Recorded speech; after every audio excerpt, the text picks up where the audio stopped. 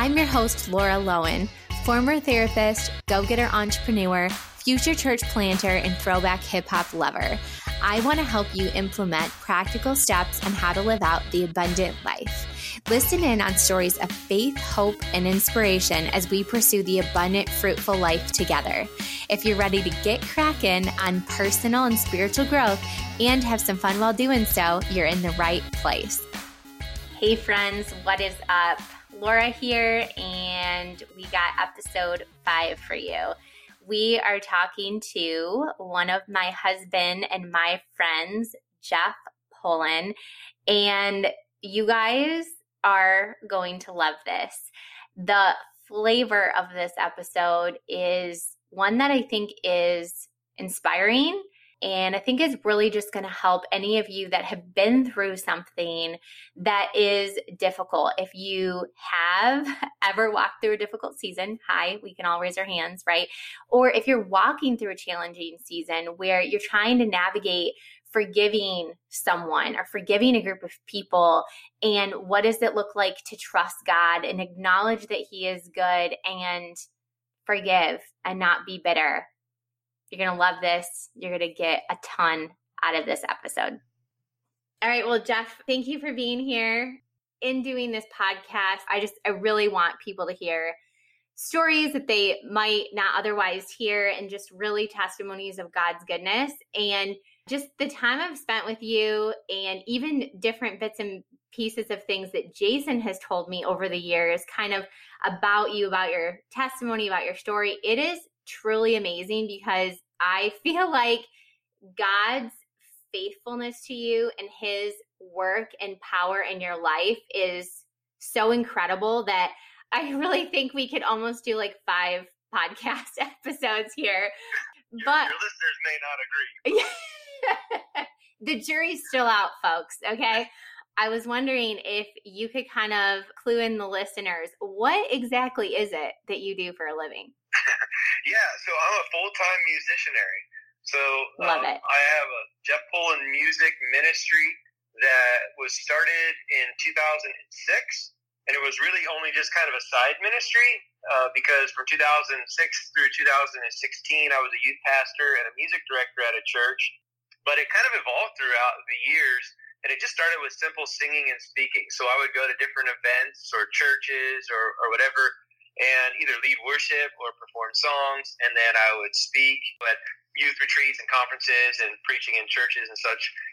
And then one of the things that I found as I was going around doing this is that a lot of churches or venues had really, really terrible sound systems, which was very distracting. Yeah. So I started to actually assemble my own sound system so that when I would go somewhere, if they didn't have what seemed to be working, then I would just provide my own, which was really kind of cool.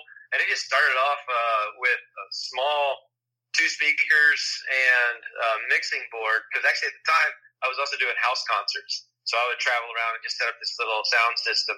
And from 2 speakers and a mixing board to years later, I mean, we have like over $100,000 worth of sound equipment that we travel around with to put on major events, which is kind of hilarious.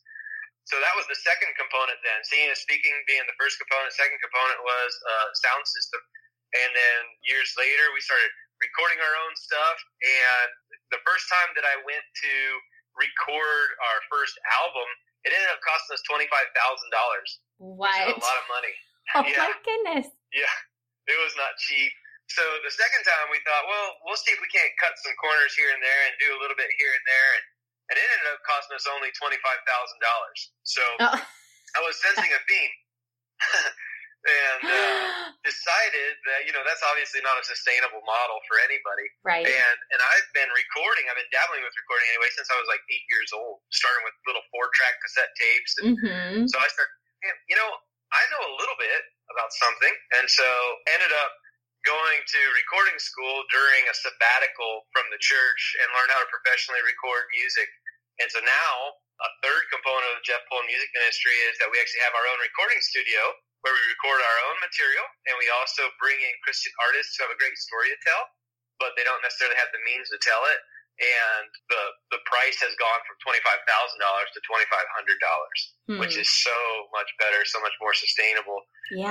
And so that's the third component, is the recording studio. And since then, I've also become a trainer with Dare to Share Ministries, with Sun Life Ministries. I train worship teams, I train youth pastors. And so the fourth component has been training and resources. I even have been writing books. My very first book came out in 2017. It's a children's book, a little baseball parable called The Greatest Sacrifice that tells the story of the gospel. Mm-hmm. And which is awesome, by the way. And my kids loved it. Awesome.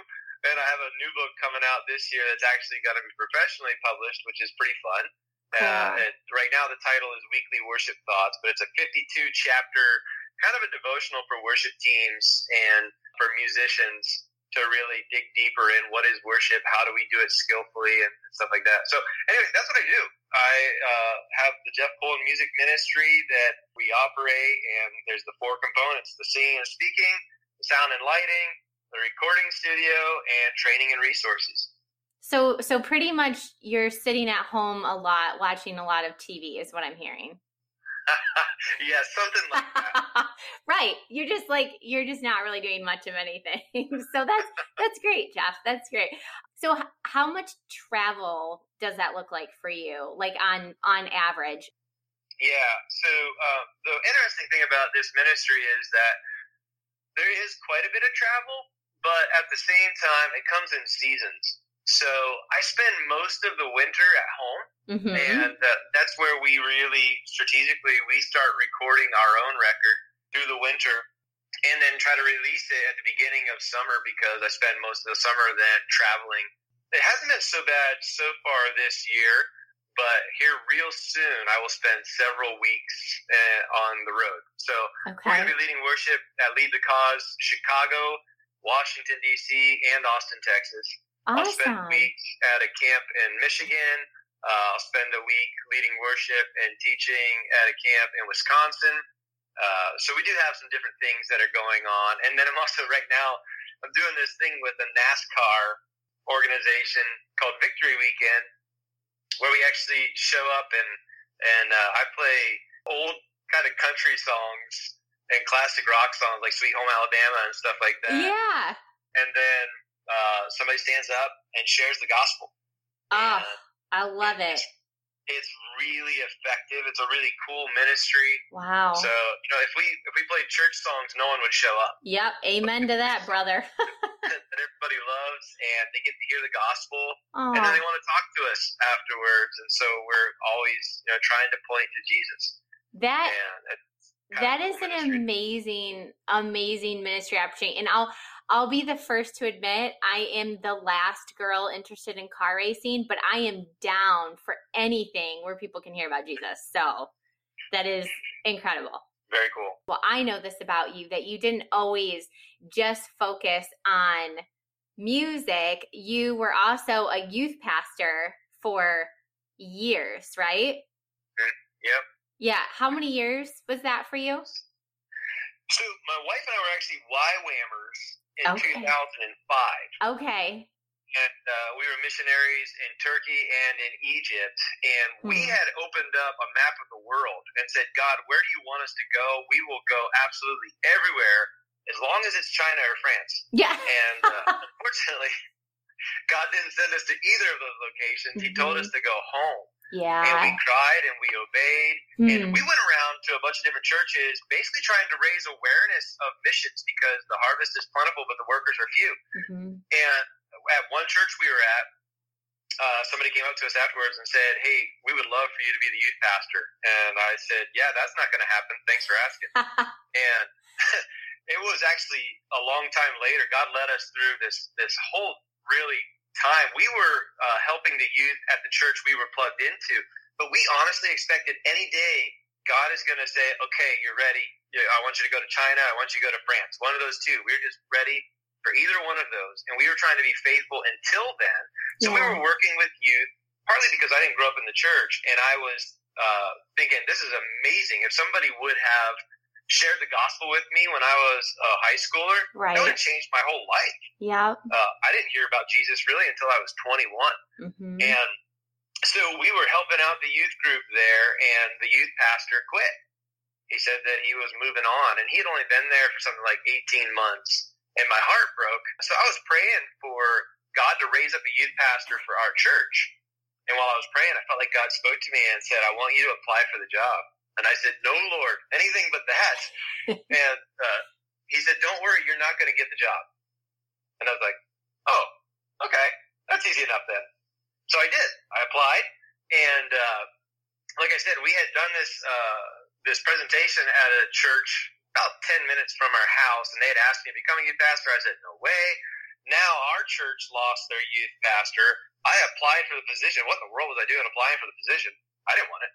And we ended up having 5 different people apply for the position. One of the guys actually personally tapped on the shoulder. I said, you would be perfect for this. Please apply. He did. And these 5 candidates got whittled down to just 2 candidates, me and the other guy. So then, at the very end, they said, do you have any final questions or any final thoughts? And I said, well, I already know I'm not going to get the job. So I think if there's anything here that was helpful, please pass it on to the guy who is going to get the job. And all their jaws just dropped. Like, what? And well, I already know I'm not going to get the job. I'm fine with that. But, if there's anything good here, please pass it on. And afterwards, one of the guys from the youth pastor search committee came over to my house. He's a friend of mine. He said, how did you know you were not going to get the job? And I was like, well, God told me. But anyway, I didn't get the job. And that was fantastic. But then the original church had contacted me again, and something happened in my heart. Things had changed. Sometimes God is like, an ambusher. He kind of sets you up to just learn something that you weren't going to learn any other way. Oh, yes. I know this. Yeah, exactly. But suddenly my heart was broken because here I was at a church that had 5 candidates for youth pastor. And throughout the months that this search went on, the original church had 0 candidates for youth pastor. Yeah. And that seemed like an injustice to me. So I told them, I said, hey, here's the deal. I will be willing to, but honestly, God's going to send us overseas any day. And so I can't guarantee it'll be more than 6 months. And they say, well, we'll take whatever we can get. And they hired me. And I said I'd be there for at least 6 months, and I ended up being 10 years. And I just, God again changed my heart and absolutely loved being a youth pastor. I loved helping to shape the direction of the lives of these kids, to help them grow in their affection for Jesus, to help them grow in the understanding of who he is. I loved being a father to the fatherless, especially those kids whose parents didn't go to church. I loved equipping students and actually giving them the permission to go out and share the gospel themselves, and then watch them just come back with incredible joy as their friends had their eternity changed because somebody was brave enough, somebody was willing enough, someone loved them enough to share the gospel with them. So it was an absolute joy of my life to be a youth pastor for 10 years. Yeah.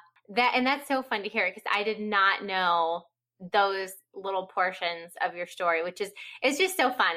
I love it how God works and how you can see similar threads in everyone's life who's following the Lord. And yeah, obviously he has like a different journey for all of us. So that was super fun to learn. And what I love seriously so much about you, Jeff, is that your integrity, because I know a bit about your journey with being a youth pastor and things like that. And you could have chosen to share things and feel a lot of different ways. And just the fact that you're able to focus on what God did and who he is and really the positive through all of it, I think is amazing. And so kind of in that, without getting into too much, but with some, I would say, at least from my perspective and what I would have felt, maybe major disappointments for your family, I just wanted to hear kind of, how did you feel like your relationship with the Lord had to be prior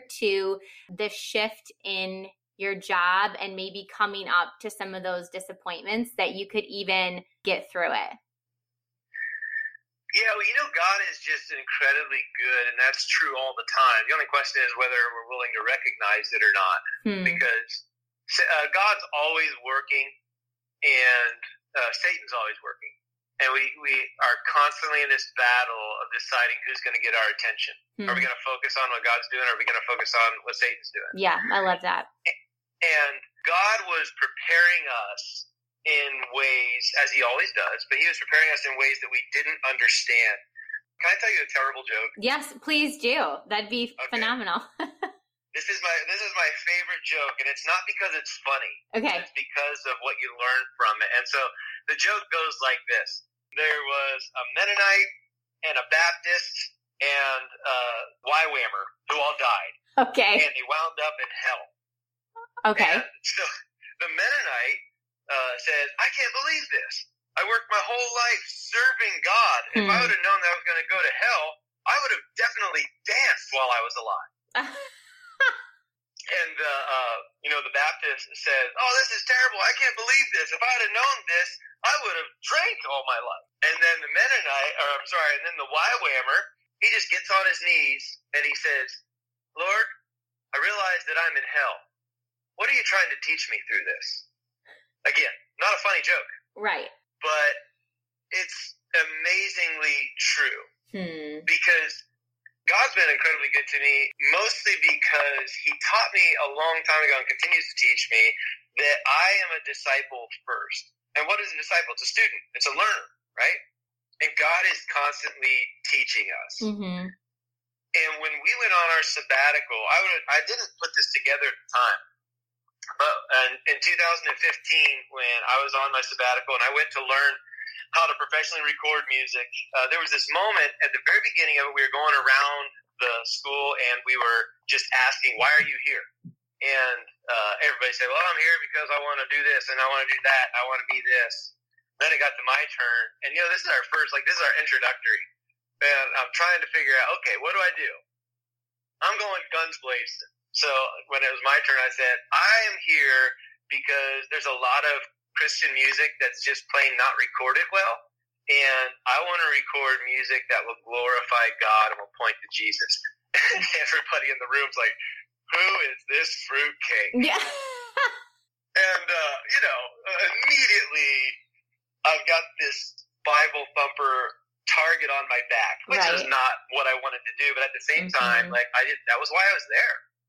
And it was fascinating because that whole time then, people would make a bunch of jokes towards me because I'm the Christian in the room, and they put me in a group with people whose lifestyles were challenging, and it was awesome. I loved it. Yeah. I made really, really good friends and had some incredible conversations about Jesus, and people were like, well, you're not like I expected you to be.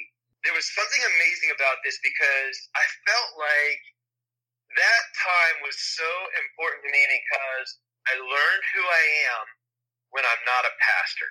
And before, when you meet somebody and they're like, hey, what do you do for a living? You're like, oh, I'm a pastor. Oh my goodness, everything changes. Yep. It's just, okay, that's the end of that fun conversation. Yep. And, here I was kind of like Daniel in Babylon. I want to maintain my integrity, but I'm here just like everybody else is. I'm not a pastor. I'm just me. I'm just a child of God. I'm just a follower of Jesus. I'm just somebody who loves Jesus. And God used that season to teach me things that I didn't even realize were going to be so powerful until a year later. And about May of 2016, things at the church just went sideways. And I can't even explain how in the world this happened. I still don't understand. I mean, again, Satan's always working, and he wants to divide, and he wants to, mess things up. But we were, as a youth group, we were advancing the gospel, and we were seeing people come to our youth group who didn't know Jesus, and they had lived lives that reflected the fact they didn't know Jesus. And this was making things awkward. Now, I thought it was making things awesome. I'm like, this is like going to Matthew's house, right? Hanging out with sinners, and it's awesome. Yeah. And people are hearing about Jesus, and, just like in Jesus' day, the religious leaders weren't all that impressed. Mm-hmm. And sometimes the church leaders aren't really all that impressed because they want things to be safe. They want things to be how they always were. And unfortunately, too many times our youth groups are really, just kind of a babysitter's club to help people get from, grade school to college without making any major mistakes. Right. And in my opinion, that is a major mistake because that time frame is amazing for reaching out and sharing the gospel with friends. Yeah, it is. And so that's what we were doing. And man, it rocked the boat. And in May, the elders, the leaders of the church basically turned against me is the only way that I can explain it. Right. And I saw some really great people whom I admired and respect really make some really dumb decisions. And for me, I'm just sitting here, I'm walking through all these crazy meetings with them, and I'm like, who are you? What in the world is happening? I mean, these meetings, basically, I'm sitting through hours of a firing squad where they basically put a chair in the room for me to sit in, and then they all sit on the other side of the room, and for 2 hours tell me everything they don't like about me. Gosh. And it was just the strangest thing that I had ever experienced. But in my mind, like what we were doing in the youth group and reaching the lost and really advancing the gospel, that was what the church was supposed to be doing, period. And so my prayer had been, God, can you make that happen in our whole church? Not just in the youth group. I want to see that happen in our whole church. I don't want to just see teenagers reaching out to teenagers, but what about adults reaching out to adults? And I realized, that's not going to just happen without some kind of difficulty. And sometimes things have to get worse before they can get better. Yep. And so I'm sitting here, I'm going through these crazy meetings, and I'm thinking, maybe it's happening. Maybe this is the difficult season that we have to walk through so that we can get to the other side of it, and we're really going to be doing what God is asking us to do. I was just praying and asking God, what would you have me do here? And I remember thinking, I never fought or scratched or clawed to become a youth pastor. I'm certainly not going to do that to stay a youth pastor. And so, and meanwhile, we're having amazing stuff continue to happen in the youth group, and I had 7 days full of just meetings of people sitting down and telling me all the things that they don't like about me. It was brutal, and it was crazy. I was just blindsided by this. Every meeting basically went the same, and I don't know what was going on here, but it was like they were just pulling for anything they could find and just reaching back to the recesses of time. Basically, the mediation team sat down and said, okay, we've got 5 problems here at the church that we were able to locate. And one of them is going to be Jeff. And then the second thing is the senior pastor is not being a senior pastor right now. That's a problem. The third thing is the elder board is full of bitterness. Like they're bringing up stuff from 9 years ago. This is not okay. Yeah. The board is just expectations are not even clearly laid out. So no matter what happens, you just say, well, you didn't meet my expectations, even though those expectations have never been communicated. And then the last thing is that your whole basically church constitution isn't actually allowing Jeff to do the kind of ministry that you say he needs to be doing. So those things all have to be addressed. And this is where the story gets really crazy. So I'm sitting here and I'm listening to it and I'm like, okay, that makes sense. So I'm like 20% of the problem. Like I need to do 20% of the work here. But what they heard was Jeff is 100% of the problem.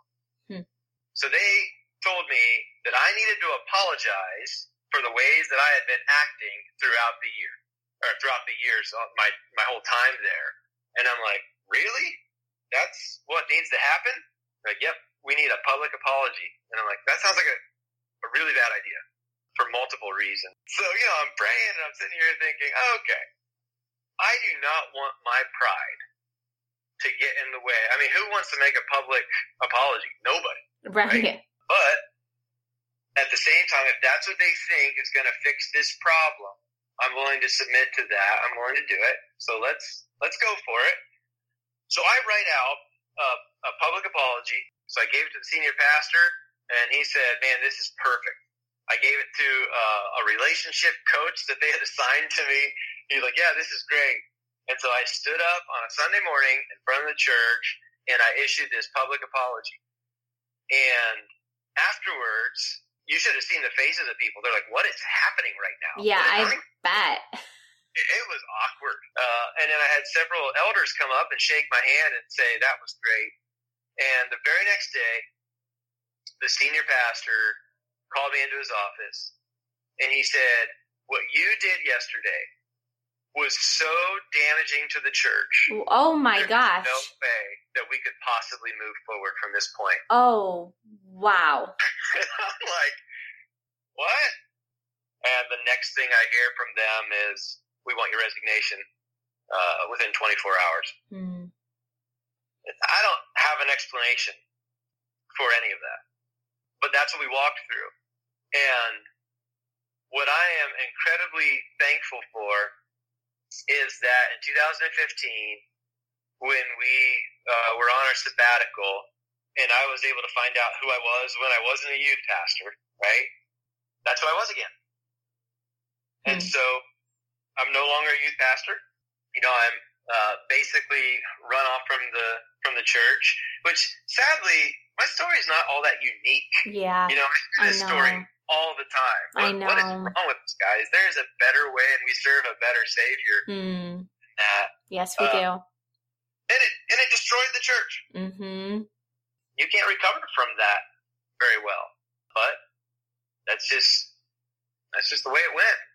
So we as a family had to regroup. And you and Jason were awesome during that time. I remember calling Jason up and flying out to Denver and just hanging out with you guys as we process, "God, what are you doing? What's next?"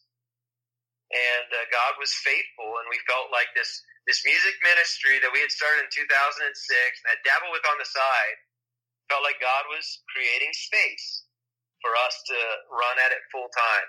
And so that's what we did. Amazingly, we got to 100% of the support we needed within 100 days. Yeah, that is a miracle. Like, for anyone listening who maybe isn't super familiar with support raising and, raising funds for missionary, I mean, that is unheard of. That's unbelievable. Totally a God thing. Yeah, that's for sure. But, the story, in my opinion, is a story of a good God who is constantly leading, constantly providing, constantly preparing, and a moron named Jeff who was basically only good at one thing, and that was trying to listen and obey. I mean, and first of all, just thank you for sharing that story. I appreciate it, but I think a lot of people will just, with your transparency and just sharing even a bigger picture of it, so they could truly know kind of the depths to, I think, a lot of emotions that a lot of us would experience and go through, and kind of the back and forth of, I guess, the insanity of it all. But I just love that though. And just wanting to hear from God and how important that is. So I was wondering with that, for anyone listening who kind of feels like they've gone through something, maybe it's recent, maybe it was a while ago, that was a bit of a betrayal, and they're really fighting through not wanting to be bitter and not wanting to hang on to things. What would be your advice for them? Yeah, that's a really hard question. I think I'm doing well with that. I sure hope so. But the hardest part for us, with us not bringing our kids into that journey, because we didn't want them to have bad feelings towards people who were just acting uncharacteristically. Obviously, once I'm asked to resign, well, there has to be some sort of an explanation for why we're not going to church there anymore. Right. And the hardest thing for us was when we had to sit our kids down and we had to explain that I'm not a youth pastor anymore. We're not going to church there anymore. And when we did that, we sat them down and I had them just open up Scripture. And we looked together. We actually have this plaque that is hanging above our closet that says, "Cast your cares upon the Lord, and He will sustain you." We looked up this Psalm 55 and just looked at what King David was going through. And, King David in this psalm, he's looking out and he sees all this injustice in the world. But then he says, but that's not the injustice I'm talking about. The injustice I'm talking about is happening right here within the city walls. It's happening right here within my own castle. It's my own friend who has betrayed me. And we told our kids that, that's actually what we're dealing with right now. And I told them that we had been asked to resign, and they're just weeping. Because actually, I started at that church on the day that my oldest daughter was born. So this is literally all they know their whole life. Wow. Yeah. And these are people that we've hung out with, that we've done life with, that we've done ministry with, that we've respected. And we told them, because I remember my oldest daughter, with tears in her eyes, she's weeping. She said, "Daddy, what are we going to do?" And I said, "We're going to do the same thing that we always do." And I pointed up that plaque and I said, "We're going to cast our cares on the Lord because He will sustain us." And so, this is kind of unique to us and our family maybe, but I pulled out a guitar and we worshiped Jesus. And I think maybe that's the key, is that we worship. Yeah. We just worship Jesus. And I can't imagine how Jesus must have felt, betrayed obviously by His disciples. That's an obvious one, right? Like, He's poured His life into these guys, and now they're kind of abandoning Him and leaving Him go. But I think sometimes we forget He's actually the creator of every single person. Who, even the guys who are driving the nails in His hands. Yeah. He created them. Yeah. He formed them in their mother's womb. And now those hands that they formed are piercing His. Man, if there was ever a person who could have ever been bitter, it would have been Jesus. Every right in the world to be bitter. And yet, He says from that position, "Father, forgive them, for they know not what they're doing." And I think we have to remember that, again, God is always at work, but Satan is always at work. And one of the things that Satan is at work at over time is blinding people to the truth. Right. And we can get bitter if we want to, but the reality is that people are acting that way because they're blinded by Satan. And Paul's so straightforward about this, right? We don't wrestle against flesh and blood. We wrestle against the prince of this present darkness. And if we're going to get bitter, we might as well get bitter towards Satan. And we have, at some point we have to decide if Jesus was actually who He said He was. And it is a sad day when your friends become your enemies, but we're still called to love them. Well, Jeff, that's just such a good word. I really appreciate your perspective on it. I appreciate your honesty on it. And I can't thank you enough just for sharing that. And I really think it's going to help someone, because I know in different seasons of life, we obviously all face that, where we're confronted with something happening to us that we don't want to hang on to it. We don't want to be bitter. We do have to kind of let it go. But more than anything, we have to trust God and know that He's good on the throne and He's still got us. So just thank you so much for sharing that. And I just appreciate you being on here with me today.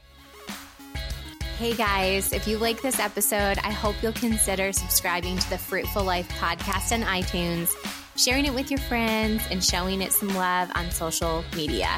For a newbie show like mine, those reviews are everything. Thank you so much for tuning in.